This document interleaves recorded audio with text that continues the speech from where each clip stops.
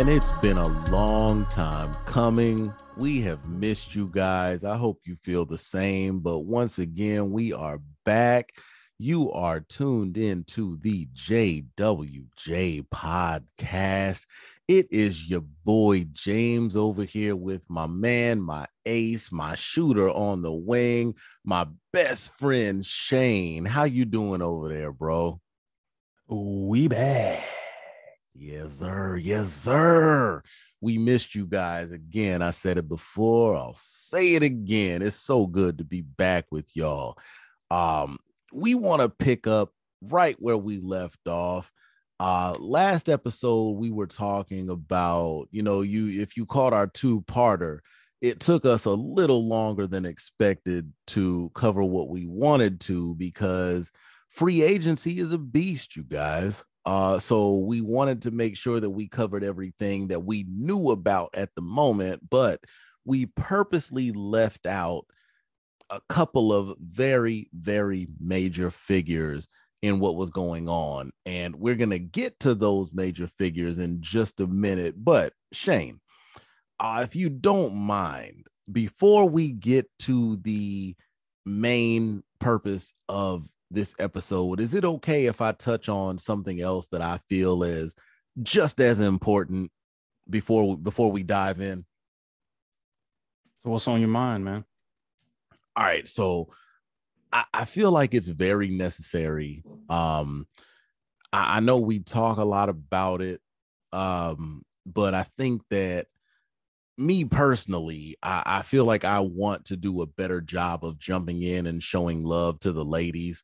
So we just came off of WNBA All-Star Weekend this previous weekend. And I want to make sure that I do take the time to showcase what the ladies did while the game was taking place, while the weekend was taking place in Chicago. So I want to just go ahead and highlight some of the major events and some of the key points that took place over that weekend. I want to start with, similar to NBA All-Star Weekend, the ladies also have their individual, events, their individual showcases, like the skills competition, which if anybody watched it, if you didn't see it, you need to get on YouTube and go pay attention because Sabrina Ionescu and Zoe Brooks of the EYBL, which is the Elite Youth Basketball League, they showed out in the skills competition, took top honors in that. Like I said, again, if you're not paying attention, if you haven't seen it, you can find it online. If you haven't seen it, you need to go watch because look, the ladies are on the come up, guys. And Sabrina is one of those that is definitely leading the pack. So make sure that you are on the watch because these ladies are on the rise. It's a beautiful thing to see. The skills competition was something that was awesome to watch, but also, again, similar to All-Star Weekend in the NBA, we also have the 3-point shootout. Now, the reason that I want to make sure that I spotlight the 3-point shootout is because history was actually made during the 3-point shootout. And again, if you weren't watching, if you weren't listening, you might not have known. But with the game being in Chicago this year, one of Chicago's stars, Allie Quigley, decided that she was going to come out of a self-imposed retirement from the competition to compete one more time because it's in the town that she plays in. It's in Chicago. So she comes out, and let me tell you, she did her thing. Not only did she do what she does, but she won it once again. Now, you might be saying, why is that important? Why is that a big deal? Why does that matter? Let me tell you why. So she comes out in the final round. The best score that you could put up is 40 points, right? In the final round, she comes out and actually sets a record with 30 out of 40 in the final round to take the crown. Not only does she take the crown, but with her taking the crown, it is her fourth time doing it. She is now a 4-time three-point shootout champ. Now, again, you might ask, why is that a big deal? Why does that matter? Here's why. Because in the history of the WNBA three-point contest, no woman has ever won it 4 times. Allie Quigley was the first WNBA competitor to earn that title, but it gets even deeper than that. There has never been a man in the NBA three-point shootout to win this contest 4 times.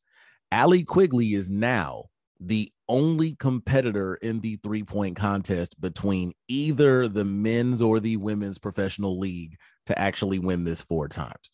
So huge deal. Huge deal. So what you're saying is Allie Quigley versus Steph Curry, who wins? I would love to see it. I would love to see it. I feel bad. I still want to put my money on Steph. Actually, no, scratch that. I feel like everybody's going to put their money on Steph, so I'm going underdog. I'm putting my money on Allie. So how much money you'd be willing to put down on that? Told you, Shane, I'm a teacher, not much. I mean, right, so I'll buy somebody lunch. $5. I'll buy somebody lunch as long as they understand where the dope dollar menus are at. That's where that goes. So they can't actually like pick a number, right? I mean, as long no numbers. As long as they understand that the number in front of the dollar on dollar menu is 1, they're cool. It used to be 1. No, it might not be 1 anymore, but that's all I'm spending. So, yeah. But quickly, right. If anybody's listening to this that has any connections to Steph Curry or Allie Quigley, I need y'all to set up the 3-point contest. Let's get Allie Quigley, Steph Curry, 1 3-point shootout to rule them all. 1-on-1 with the great one. But in this case, who's the great one? We don't know yet. Y'all go ahead and make it happen so we can figure it out.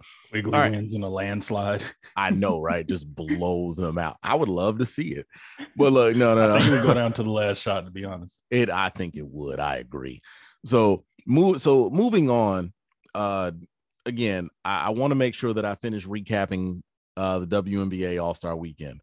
So the main event, Sunday afternoon, we had the actual All-Star game. We had Team Wilson, Team Stewart. The captains. We had Asia Wilson of the Las Vegas Aces.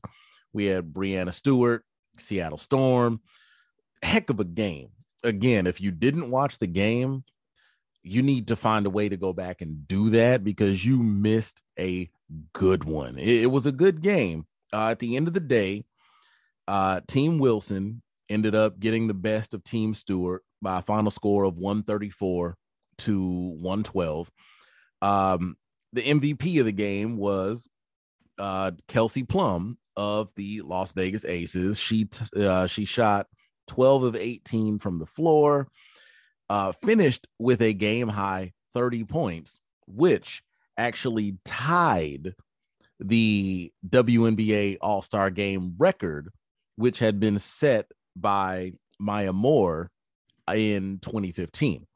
So Kelsey came out, showed out, did her thing. Just a few other things that I want to spotlight. I know we talked about Sabrina Ionescu a few minutes ago. She came out in the All-Star game. This is her first All-Star game. Hasn't been in the league long. She's still a young one in the game, even though she is taking over quickly. Came into the All-Star game, finished with 19, 6, and 6. Just played an amazing game. Jonquel Jones, 29 and 13, balling out. Also, Jewel Lloyd, 21 points. But couple of things that I want to make sure that we spotlight, and then Shane, I'll let you jump in. We are definitely want to make sure that we show love to one Miss Sylvia Fowles. And Shane, I'm sure you'll jump in on this one with me. Roll But it down. I'm telling you, like I said, I'll let you elaborate on that in a second. But gotta show love to Sylvia. And then also we got to make sure that we show love to, I don't care if we only talk to her for 30 seconds. One of our best friends, yes, if you hear this, we're talking about you, Miss Sue Bird. But both Sue Bird and Sylvia Fowles have announced that they will be retiring. So this was their final All-Star game. And in the fourth quarter of this game, they both checked out together to a standing ovation from everybody in attendance. It was just an amazing moment to see, just to honor two legendary players of the game. Male, female, it doesn't matter. These are two outstanding athletes, two outstanding basketball players. And it just really felt good. It was really heartwarming to see everyone in attendance show them that respect.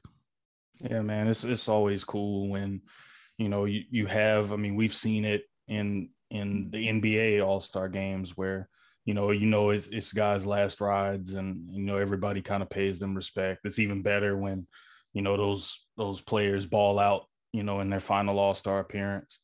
So we met Sue Bird, we followed her career. I remember watching her when I was a teenager. So she's had one hell of a career. Sylvia Fowles as well. I'm glad that she was able to throw it down and put an exclamation point on her career in the All-Star game. So big ups to them for the careers they've had, and wish them the best of luck the rest of the season. Yeah, man. The last thing that I want to make sure that I touch on, and we have mentioned this in previous episodes, but I do want to talk about it again.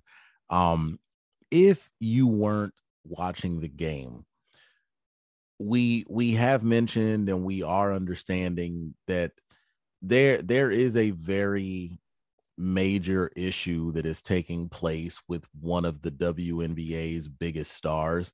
And of course, I'm talking about Brittney Griner. And I really respect the WNBA for what they've done to try to make sure that they shed light on trying to let the league, let the fans, let the world know just how important of an issue it is to get Brittney home. And they made sure to show this again during the All-Star game, and it was such an awesome thing to see. So what they did was every player was, of course, rocking their own jersey. Everybody is unified by color. You have one team wearing orange, one team wearing white, because those are the two main colors of the WNBA. Now, where it switched up at halftime, we had our usual halftime show, our usual halftime entertainment. And when the ladies came back to the court for the second half of the game, they gave the referees quite a run for their money, because what they did was every player came back to the court wearing an All-Star jersey with the number 42 on it. If you're not aware, Brittney Griner wears the number 42. And everybody came back rocking the number 42 with the name Griner on the back.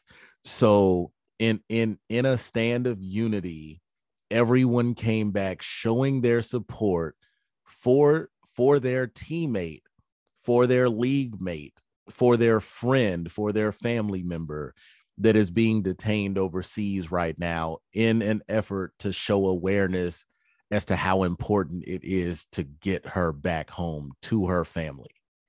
And that's important because you need to keep that in the front of everybody's minds, and like you said, raise awareness for what's going on with Brittney right now. There's trials ongoing, there's different details that are coming out about that. So it'll continue the rest of the season, I'm sure. More teams, more players are doing that. I want to say there was a picture of Brittney Griner that was released just recently.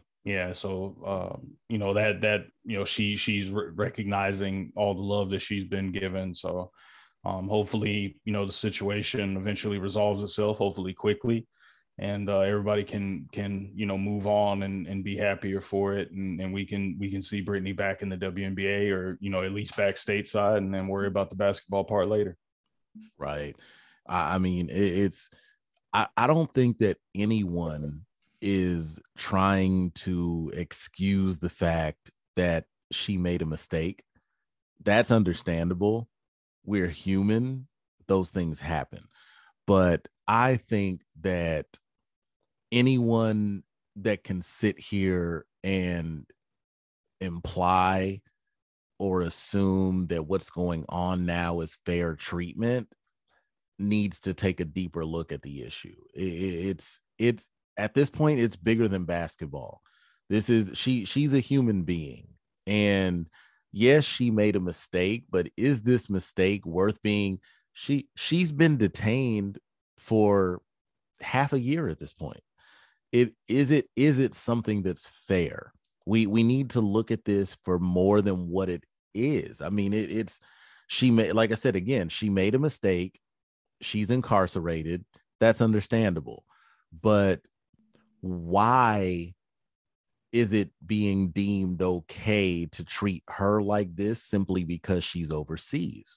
Yeah, I mean, it's one of those deals where, from what I've gathered from the situation, I mean, she's been wrongfully detained.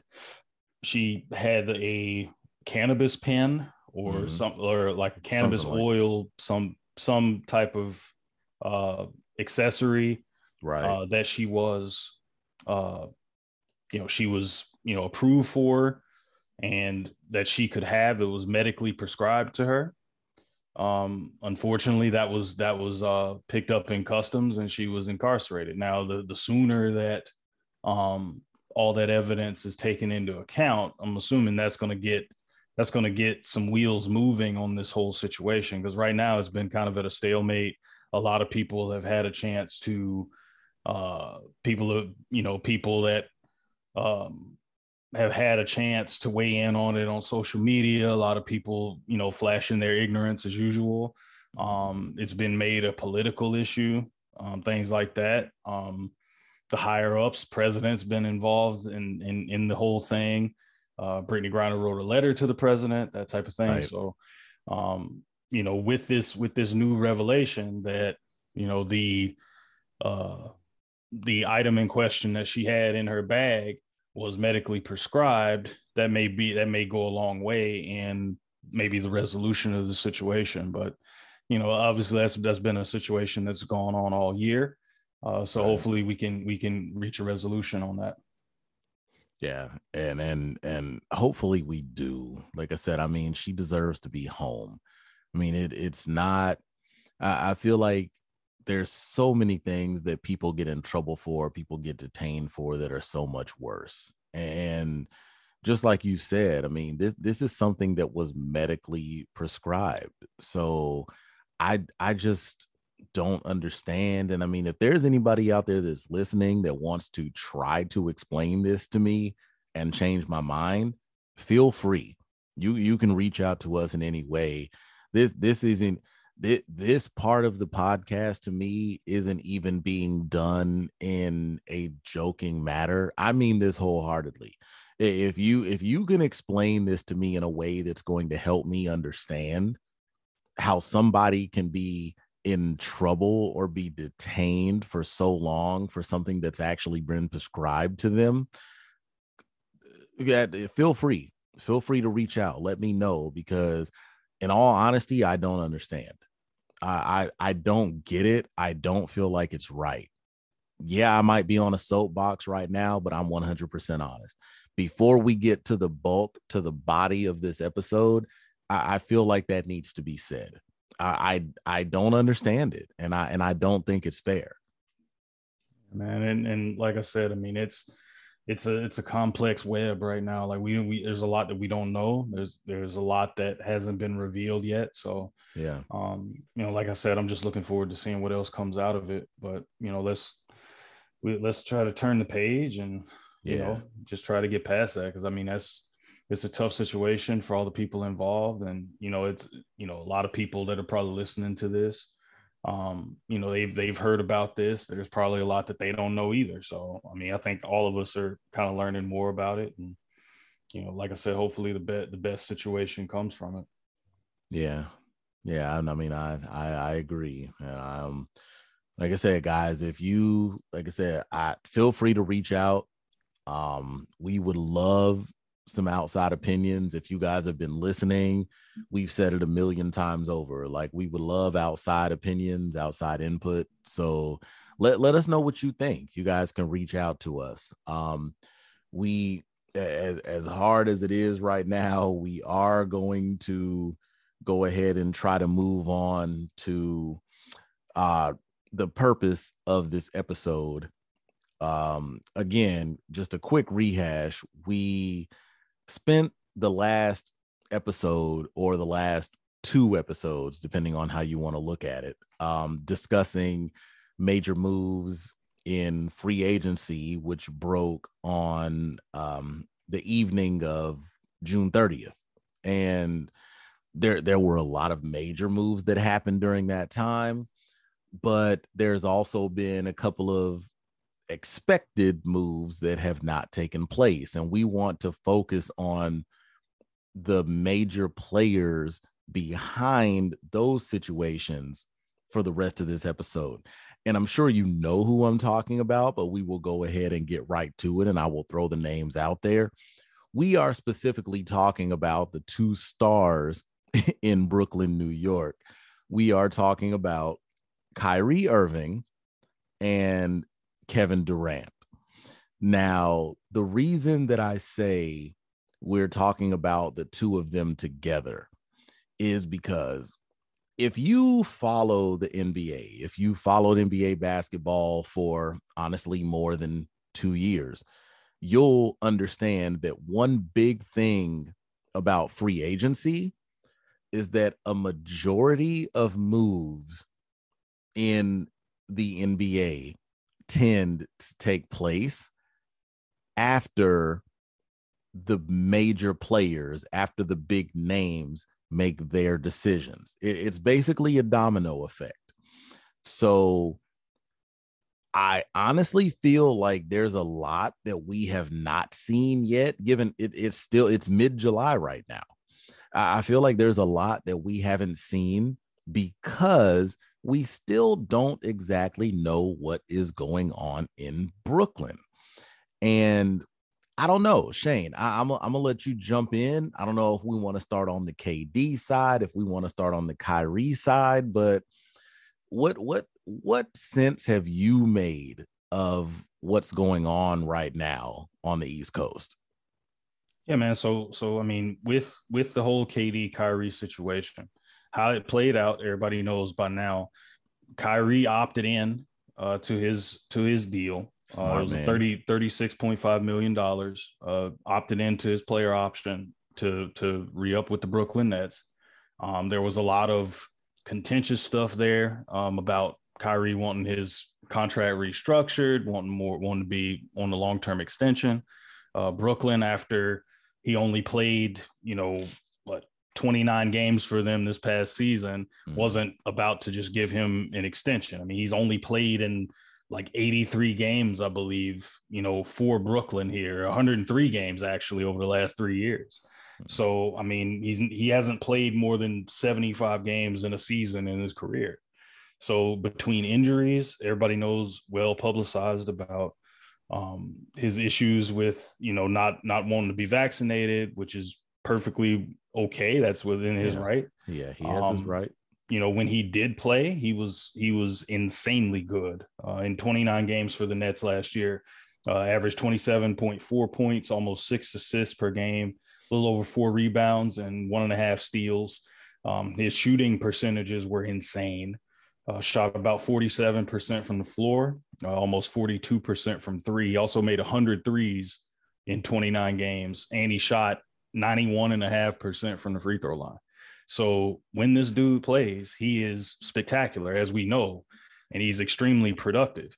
The only thing is he just hasn't been on the court much. And I mean, it's between his own kind of enigmatic kind of personality and, the whole COVID situation, injuries play a role in it. He just hasn't played much for Brooklyn. And then pretty much the day after Kyrie opts into his player option with the Nets, Kevin Durant, maybe a few days later, requested a trade. Yeah, it wasn't. I don't think anybody saw that coming. I mean, KD just signed an extension. He's got 4 years remaining on his deal with the Nets that will pay him almost $43 million next season, 46.4 the year after that, 49.8 after that, and then the final year of his deal, it'll be $53.8 million.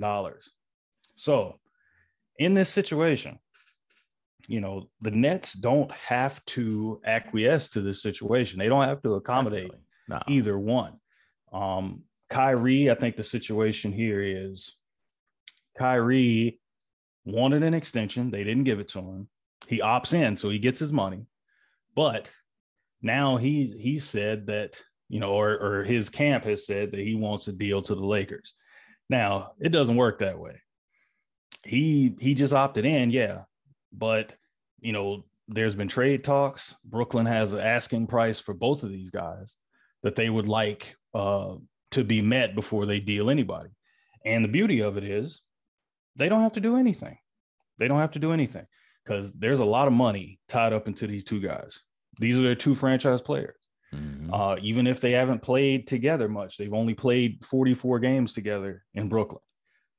And the first year, if you remember, when Kyrie got there, the season was stopped. KD was coming off. He was coming off an Achilles tear. He wasn't ready to play yet. So Kyrie was there with, not the same roster that eventually came there. I mean, but it's funny because, as y'all know, I mean, KD wanted Kyrie there. Mm-hmm. And then they ended up getting James Harden there, who wanted out of Houston. He's fat. And it was a super team there. And, it looked great on paper. They didn't play together a lot, so we never really got to see it. It was James Harden had hamstring problems. KD, I think, had a knee issue. Kyrie was out with like an ankle or some other injury. So we just never saw what that trio could do, in a sustained, like lengthy, good sample size of time. So it's just crazy now because, if you're Brooklyn, I mean, there's still a lot there. I mean, Ben Simmons is there. He hasn't played. He's trying to get healthy and ready to play. When he's healthy, he's an all-star. They didn't have Joe Harris last year for long stretches. He was hurt. They just got Patty Mills to re-sign, a guy that was one of their, big shooters from last year. Cam Thomas is balled out in summer league. He's expected to have a higher role or a more productive role coming into the season. So I think there's a lot still there. And I think there's a lot of guys that are waiting now. A lot of their unrestricted free agents, guys like LaMarcus Aldridge, like Blake Griffin, guys that are like, okay, like what's about to happen? They want to know, okay, am I going to get a re-sign? Is this going to be the same team that I signed up for or what? I think they're waiting on that and fielding offers as well. So it's a weird situation because I think that situation, and I'm sure everybody knows this by now, you can feel it, that these guys wanting to be traded has put the entire free agency frenzy at a standstill because everybody's waiting to see what happens and then what dominoes fall from there. Yeah, people are they're definitely waiting, and it's funny because in previous episodes, I know one big thing that I've mentioned when it comes to signing players is you don't necessarily sign them based off what they've done. You sign them based on what you think they can do or what they're going to do. I think that both Kyrie and Ben Simmons kind of fall into an issue with they're the opposite of that. They're both being brought in based on what they've done. And if you're trying to think towards the future, you do still have to think about what they've done because you don't know what to expect moving forward, especially in a case with a Kyrie and also with a Ben Simmons. If you haven't been seeing much from them, or in Kyrie's case, if you see what he's doing in very limited quantity, how can you be 100% sure that that's what you're getting moving forward? So I think from a front office standpoint, if I'm Brooklyn, of course, from Kyrie's standpoint, it makes a lot of sense. If you can get this money, why say no? It's the same thing that I mentioned a few episodes ago about Russell Westbrook in Los Angeles. If this money is promised to you, why turn it down? I mean, at the end of the day, you still want to make your money. But I think in Kyrie's case, it kind of throws me off because you were already in a position where you saw that no other team but Los Angeles wanted you.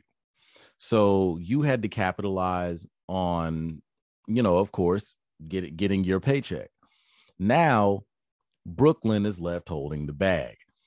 And you're still dealing with a similar situation, even though COVID restrictions have been somewhat relaxed in New York. We're also dealing with this new variant now. What is it called? The BA5 or something like that. We're also dealing with a new variant. Will New York pick up those restrictions again? And if so, is that going to affect an unvaccinated Kyrie Irving again? So will you be dealing with this same situation later on this season as well? There's so many questions there. And like I said, from a player standpoint, Kyrie, just like I told Russ, get your money, get your bag. I respect that. However, it's almost like I look at it just like I look at anybody that tries to use the First Amendment when they say something offensive to someone. You absolutely have a right to make that choice. You can do whatever you want to do. You have that right to do that. But that doesn't mean that you are free from the consequences. So when it comes to Kyrie and the vaccination, I will not ever hold anything against him for choosing to be unvaccinated. That is his right as an American citizen. You have that right. You don't have to get that needle if you don't want to. However, you do need to understand that if you choose not to get vaccinated, it is going to have an effect on not only you, it's going to have an effect on your teammates, and it's going to have an effect on the Brooklyn Nets franchise moving forward. Yeah, and and I think the Nets have taken a very kind of aggressive kind of stance on this. I mean, Sean Marks, he came out, he drew a line in the sand. He's like, look, we want guys that want to be here and want to contribute to something bigger than themselves. And, part of that is for Kyrie is making sure you're available, and granted, the mandates were lifted and he was able to play for the Nets later. And like James said, I mean, we don't know if that's something that will be revisited with this new kind of, new strain of it coming out. But, they don't, for the Nets, they made the playoffs, they were swept. And they don't, given how everything went, they had a big three. They had two former MVPs. They had an NBA champion on the roster. Two NBA champions there on the roster, and KD and Kyrie. Guys that have performed on the big stage. Like that's who you're building your team around. They built this team with those guys in mind. And Kyrie's lack of availability caused strain there. That's why James Harden wanted out. Yeah. I mean, he was also out of shape and didn't come there to, yeah, I know, right? And he didn't come there to, he didn't deliver on his part of the bargain. He saw that Kyrie was there and Kyrie wasn't playing. So he felt like, okay, I came here for us to do this together. And he also didn't come in shape to be ready to carry the load. So he wanted out. And that's what he did in Houston. He got tired of what was going on there. He showed up out of shape and forced his way to Brooklyn. Then, he had his hamstring problems. He wasn't able to perform the way he wanted to in Brooklyn. He forced his way out of there. He's in Philly, had the same problems. Now people are wondering, is James Harden washed? Is his game declining? We don't know. He dealt with a lot, and anybody who's played ball knows hamstrings are tough. If you've ever strained a hamstring, those are very unpredictable injuries. They could you could a week, it could be a week, it could be a couple months, it could be 3 months. Hamstrings are unpredictable, and given that James Harden's a guy that doesn't seem to take great care of his body, doesn't come in shape, doesn't have this whole reputation as being the hardest worker in the room, injuries like that happen. I mean, looking at you, Anthony Davis, people talk about how he wasn't putting in the work in the gym, that kind of thing. He has a lot of nagging small injuries that end up taking him out for long periods of time. So, now, looking at Brooklyn, they don't want a replay of what just happened. They went through hell. Yeah. You just had you had one of your franchise players saying, well, I'm not vaccinated. I'm not getting vaccinated. So y'all gonna have to play without me for a little bit. You had the other all-star saying, look, if he ain't gonna be playing, then what am I doing here? I want out. And you got KD who's just putting his head down, going to work and trying to carry the thing. And, and that's with mixed results. I mean, there's injuries up and down the roster. So, it's one of those things. It was touch and go all year. You had a brand new coach in Steve Nash. And now he's in a situation where he's in lame duck status. I mean, think about it. It was almost unfair to him coming in. I mean, everybody knows Steve Nash, great player, former 2-time MVP, one of the greatest point guards of all time, but hadn't sat on anybody's bench. He was a consultant with the Golden State Warriors, more of a player development guy.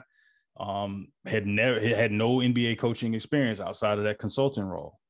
And he basically inherits this situation with 3 all-stars and a roster catered to them.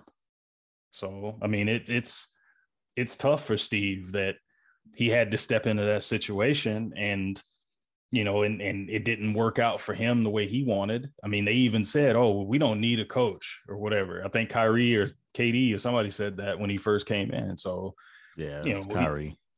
So it's one of those deals, man. It's like a lot of people are being affected by the things that are going on. And now the 2 players that can take them over the finish line are saying that they don't want to be there. And now if you're Brooklyn, it's like, okay, well, what do we do? And again, the beauty of it is they could call their bluff and say, okay, y'all don't want to play. All right. Well, I mean, we don't have to trade you. And if we do trade you, we're not just taking back, pennies on the dollar. We want top dollar for y'all. We're not about to just give y'all to whoever y'all want to go to. And I think Brooklyn is right to play hardball. I would not trade either one of them. No, I'm with you on that. It's funny because so much, we've talked about it already, but so much of this has an extreme ripple effect throughout the league, more so than just in the immediate future. And what I mean by that is we've seen things like this that have an effect 5, 10 years down the line. We look at we look at what goes on, like even people that want to, for example, like look at the whole knock on the super teams, and they look at, LeBron and Chris Bosh and Dwayne Wade and Miami and the like moves like that. And we look at that down the line, and all of it comes down to, what we call player empowerment, which honestly falls right here in this situation as well. And personally, I don't necessarily have a problem with it. I mean, we'll talk a little more about that in a second, but I I think that has to be understood, that everything happening right now is going to play a major role moving forward, not just for Kevin Durant, not just for Kyrie Irving, not just for the Brooklyn Nets, but for so many other things moving forward. You talked about player movement. You talked about trades. We can even look at what went down last week with and I feel like the last episode we made this, I can't remember if this had actually happened yet, but I think it did, now that I think about it. But the move of Gobert to Minnesota. Yeah. Now something like that is shaping this offseason as well, because Gobert was moved, and one of the key cornerstones of his trade was 4 first-round picks. So now you look at what the asking price was, and maybe not even necessarily the asking price. You look at what was given away for him, what was settled on for his move. And let's be honest, guys, if you're listening, you can agree with me. If you put Rudy Gobert and Kevin Durant on a scale across from each other, Kevin Durant is quickly falling to the bottom. He is easily the bigger talent of the two. So now, just like Shane was saying, Brooklyn has so much more leeway, because they're looking over at Utah and they're thinking to themselves, look, if I was able, if Utah was able to snatch up 4 first-round picks for Rudy Gobert, what in the world do you think we could possibly get for Kevin Durant? They got 4 first-rounders. Would it be out of our realm of possibility to ask for 7, 8, 9? Is there a team out there that's willing to do this? If there's OKC, not, I'm looking at you. there you go. Sam Presti, where you at? So if you were able to witness a move like this for Rudy Gobert, who, don't get me wrong, Rudy Gobert is not a pushover, but he's not Kevin Durant. Rudy Gobert is much more one-dimensional. When you pick up Rudy Gobert, you're not picking him up to be a 30-a-night scorer. You're getting him for defense. And I feel like even since he's won those DPOY awards, even that has kind of taken a step back. So it's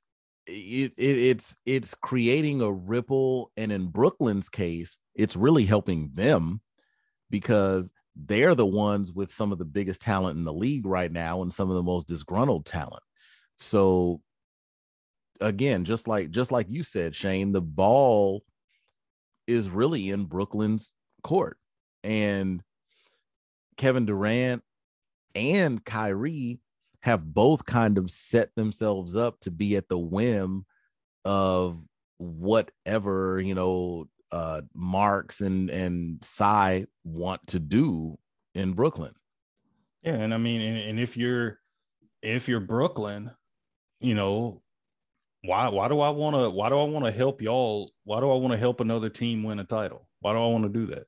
It's like we have the pieces here where we could be the ones that are playing for a championship. So why would we willingly, regardless of what they want? It's not about what they want, it's about what the team is going to be getting back.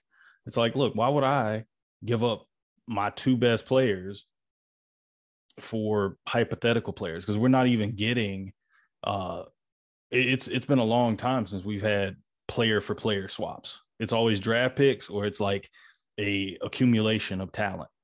And if you're Brooklyn, you don't have to bend the knee to those guys, because at the end of the day, you can call their bluff. You can say, okay, KD, you want out? All right, but we want the house for you. And if teams are willing to get the house, okay, cool. But if they're not, guess what? You're gonna be right back here. And it's up to you. Are you gonna sit out? Highly doubt he sits out. Kyrie, we've seen that he's willing to sit out. So, you know, and here's how it could play out.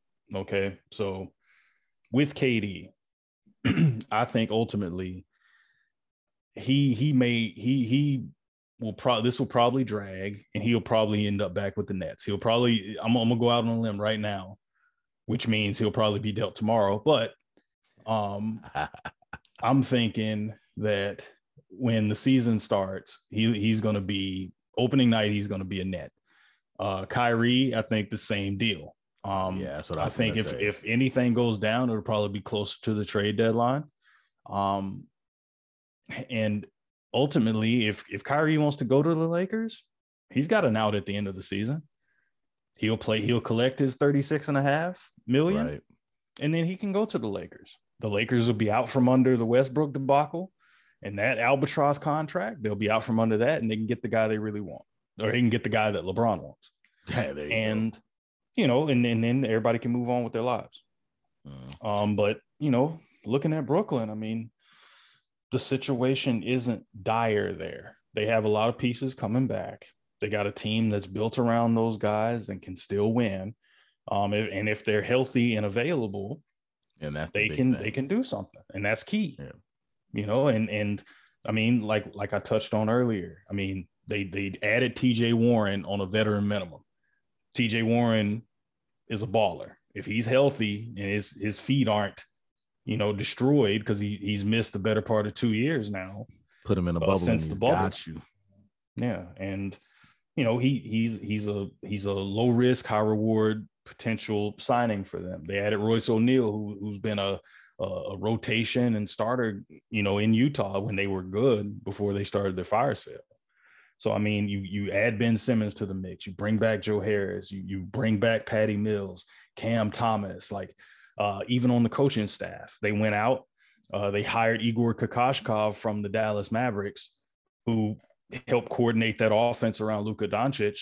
He's there now, so he can help improve the offense there, which a lot of people talked about was a little bit too ISO heavy, things like that.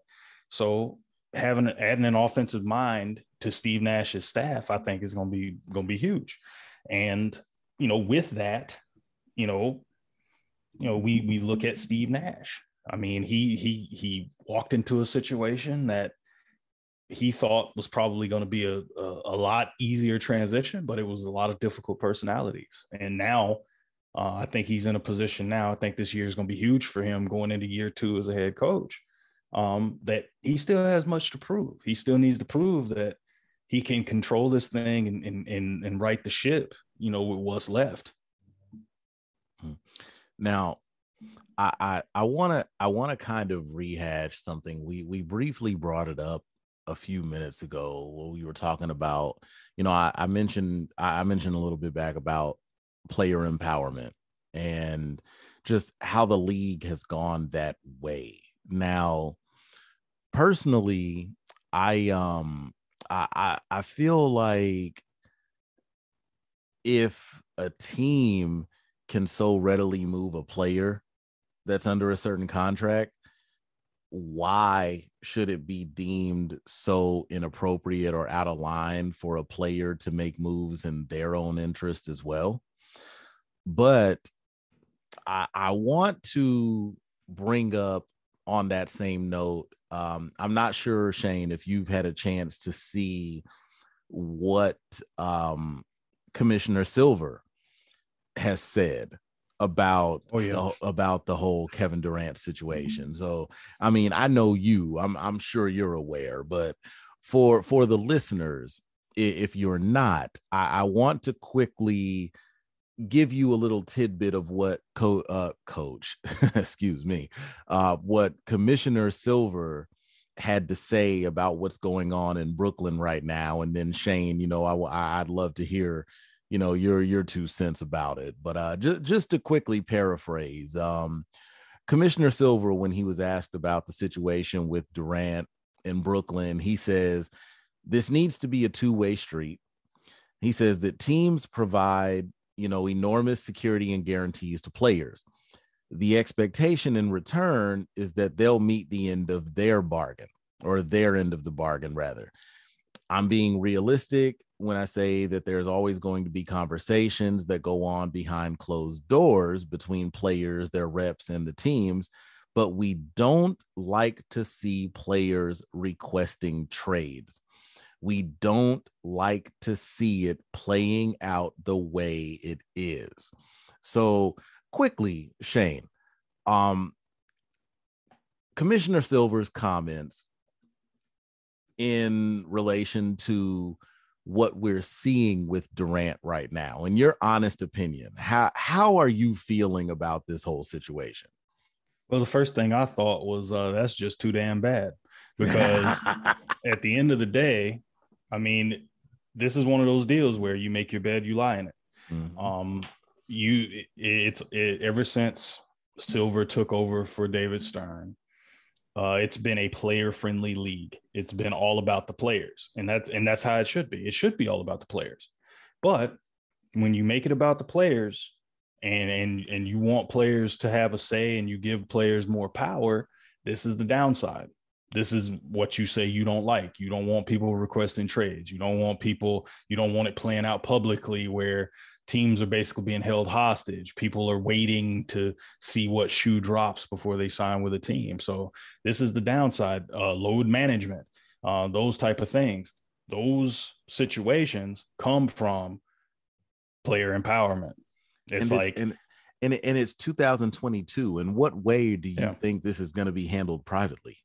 Yeah, like the media has their foot in everybody's door in the league. How do you think this is ever going to be handled privately? Yeah, it's going to play out publicly, whether people like it or not, because people, the media, their job is to handle the public's right to know. Mm-hmm. As a journalist myself, that's what we operate in. And that's why I specifically wanted to hear your side on it. Yeah, and that's the thing. It's like the media is there to shed light on these things, to bring those things to light, to inform the public about what is going on. So when you hear about Woj saying that, they want 5 first-round picks for so and so, like, people need to know what's happening. And the players are more mouthpieces for themselves than ever. I mean, players are going to let you know, like, hey, I'm not happy here. I want out. And it's not, there's no middleman now in terms of, a lot of people tend to move through their agents. KD probably moves through his agent. LeBron selectively, moves through his representation. So, that's the thing. If you empower players to make their decisions about where they want to play and things like that, this is the downside, where people are going to request trades. People are going to force their way out of places. That's just it. I mean, there's no way to really legislate it. I mean, there's all types of things that you can't do. I mean, for example, the DeAndre Ayton situation in Phoenix, like, because he was restricted, he wasn't even eligible for a sign and trade situation. And now, Phoenix matches that offer. He goes back to Phoenix. Now, whether he's going to be happy there, that's a completely different topic for another day. But Phoenix was smart in that they took they took the restrictions that were in place to retain one of their guys rather than lose him for nothing. Well, we're going to have to pay him, and we're going to have to keep him. And, a bird in the hand's worth two in the bush, right? So they decided to keep, their number one overall draft pick from 2018. They chose him, and they didn't seem in on him, and he seemed like he was ready to move on from there. I would have loved to have seen what he could have done in Indiana, but he's heading back to Phoenix, a team that won 64 games last year, and got unceremoniously trampled and dragged out and just embarrassed and tarred and feathered in a public square by the Dallas Mavericks, but all at the same time. All at the same time. So, that being said, man, it's like I said, if you want to play these games as far as giving the players the power, and there's nothing wrong with that. This is just the downside of it. And now we look at this situation, and we have to ask ourselves, like, are they going to be moved? Me personally, I don't think so. I think if anybody's moved, it would be Kyrie before Durant. Yeah. But looking at the players involved, I mean, looking at Kevin Durant, I mean, he's gone from a guy that's been, he's a former MVP of the league. He leaves the team. They blew a 3-1 lead when he was in OKC to Golden State. He leaves there, goes to Golden State, well publicized, promptly wins 2 titles, 2 finals MVPs. He leaves Golden State. He goes to Brooklyn trying to do his own thing. He tries to get his own super team there. He happened to pick 2 of the biggest flakes in the whole league. And now he wants out of utopia. So here's one for you. Yeah. I want to hit you with a question. Now that Durant has made it clear that he wants out of Brooklyn, do you think, and we can look at it either way, we'll look at every avenue. One, let's say that Brooklyn is like, whatever, screw you, we're not trading you, you're staying here. Or option 2, they say, okay, you want out, let's see what we can get for you, then we ship you out, and then Kevin Durant goes and starts off somewhere else. Regardless, on a front runner, by the way. Oh, of course. So, because I mean, like you said, Durant said the top 2 on his list just so happened to be the 2 teams that finished, at the top record wise in each conference last season. Because no, I mean, who says they want to get it from the bottom and do what they do and show that they're a leader by saying, hey, I'm going to go to the teams that already showed that they can handle it on their own. I just want to go make them better. But I need him to roll up and go to the Washington Wizards, or go to Orlando, or go to the Hawks, or Houston, the Grizzlies, or something like that. If that would impress me. That would impress me. Right now he's kind of, it seems like he's leaning into that whole mercenary role that he took with Golden State almost. And this is and that leads me directly into my question. Do you what do you think? And I mean, I feel like you just kind of answered that. What do you think it's going to take for fans in general, at least the critical fans, to look at Kevin Durant now and leave fully convinced that he is actually capable of being a true leader? Do you feel like there's anything that he can do outside of going to one of those bottom feeders and bringing them up? I think, a lot has been made of KD's legacy and, his standing as one of the all-time greats and that type of thing. I mean, he's proven, it's been a while, but I mean, he's proven that he could lead a team to the finals. He's done that. He did that in OKC.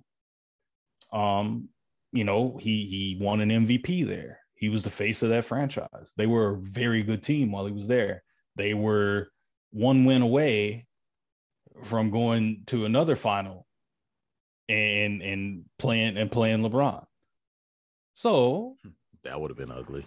Yeah, and that's the thing. It's like everybody wants to dog on KD, or people think, oh, well, just because he left for Golden State, that he's somehow like not that dude. And I'm like, but I think the thing at this point is that now he's left multiple situations, and then he's had multiple situations that have turned out badly. Yeah, and the thing is with that is yeah, like he has left he left paradise in Golden State. He had his reasons. Obviously, you know, the whole dust up with Draymond. And I don't blame him for that. If a dude's telling me, I'm like, look, I just delivered y'all a title, and you telling me that you don't need me, okay, that's cool. I can go somewhere else. Now, you can maybe knock him for. But even still, do we look at it as a matter of delivery when that team had won a title before he got there? Yeah, but I mean, they also had 73 wins and blew it. So it's like, it's one of those situations where Golden State in that time, they basically were like, look, we're not showing anybody any mercy. It's like they could have got anybody to fill the role of Harrison Barnes. They could have got anybody to fill that role. They could have picked up any top of the line shooter to fill that role. They just so happened to get a 7-footer that is one of the greatest players we've ever seen. Because I mean, what team would go for less though? Yeah, but I mean, it's exactly it's Golden State. Why just get the simple hammer and nail when a sledgehammer would do? Shout out Triple H. But it's all about the game. Yeah, and how you play it. So, and that's what I'm saying. It's like they went for KD and they got what they wanted out of it. I think both people got what they wanted out of it. KD wanted championships. He delivered 2 of them. Right. It's like, yeah, they lost. They were a 73-win team. They blew the lead against Cleveland. It's like, y'all should have. That's the thing. Like people think that it was a cheap move. It's like they wanted each other, and KD was he was the safety valve when teams keyed in on Steph and Clay, because we knew how it was. Clay, as great of a shooter as he is, we've seen it. You've seen it on social media. He has no bag. He has no bag offensively. It's straight line drives. It's awkward turnaround jumpers. It's catch and shoot opportunities. Klay Thompson is not going to break you down off the dribble. It's clunky. It's not fun. If you crowd him and make it tough for him, he's going to struggle. Steph, same deal. He was hobbled, and Kevin Love was able to keep him in front of him and got that stop later in that game 7. So yeah, with that situation, man, it's KD is a great player. I won't, and nobody can dispute that. I think his methods have been strange. But I think that's a situation where, he's kind of at a crossroads right now. Does he want to put himself in a position where he opens himself up to criticism and tarnishes his legacy by bouncing around like he has, or does he stay there and ride it out? So, with that being said, man, I mean, I think that's, free agency. We're kind of stuck now and seeing what's going to happen there. Yeah. Free agency purgatory. Yeah. We're in free agency purgatory now, and we just have to see what happens. So, with that being said, again, if you've made it this far, thank you so much for listening. We appreciate you.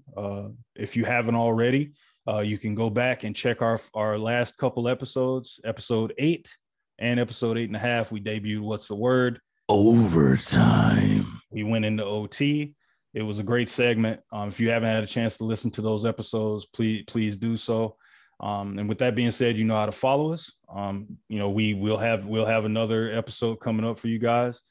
Follow us on Twitter at the JWJ Podcast. Feel free to leave comments. We want to know what you think about what we're doing. We've had a couple people comment on past episodes. We'd love to add to that conversation. You know where to find us on Anchor, on Spotify. Again, you can find us on Facebook as well at the JWJ Podcast. Follow James at Titletown's Mayor, TITLE TOWNZMAYOR. Please do that. And you can follow me on Instagram and Twitter at It's a Thomas Thing. Again, thanks so much for listening. We'll be sure to have more content for you guys. And thank you for listening to JWJ. We out, y'all. Thank you. Till next time. Holla.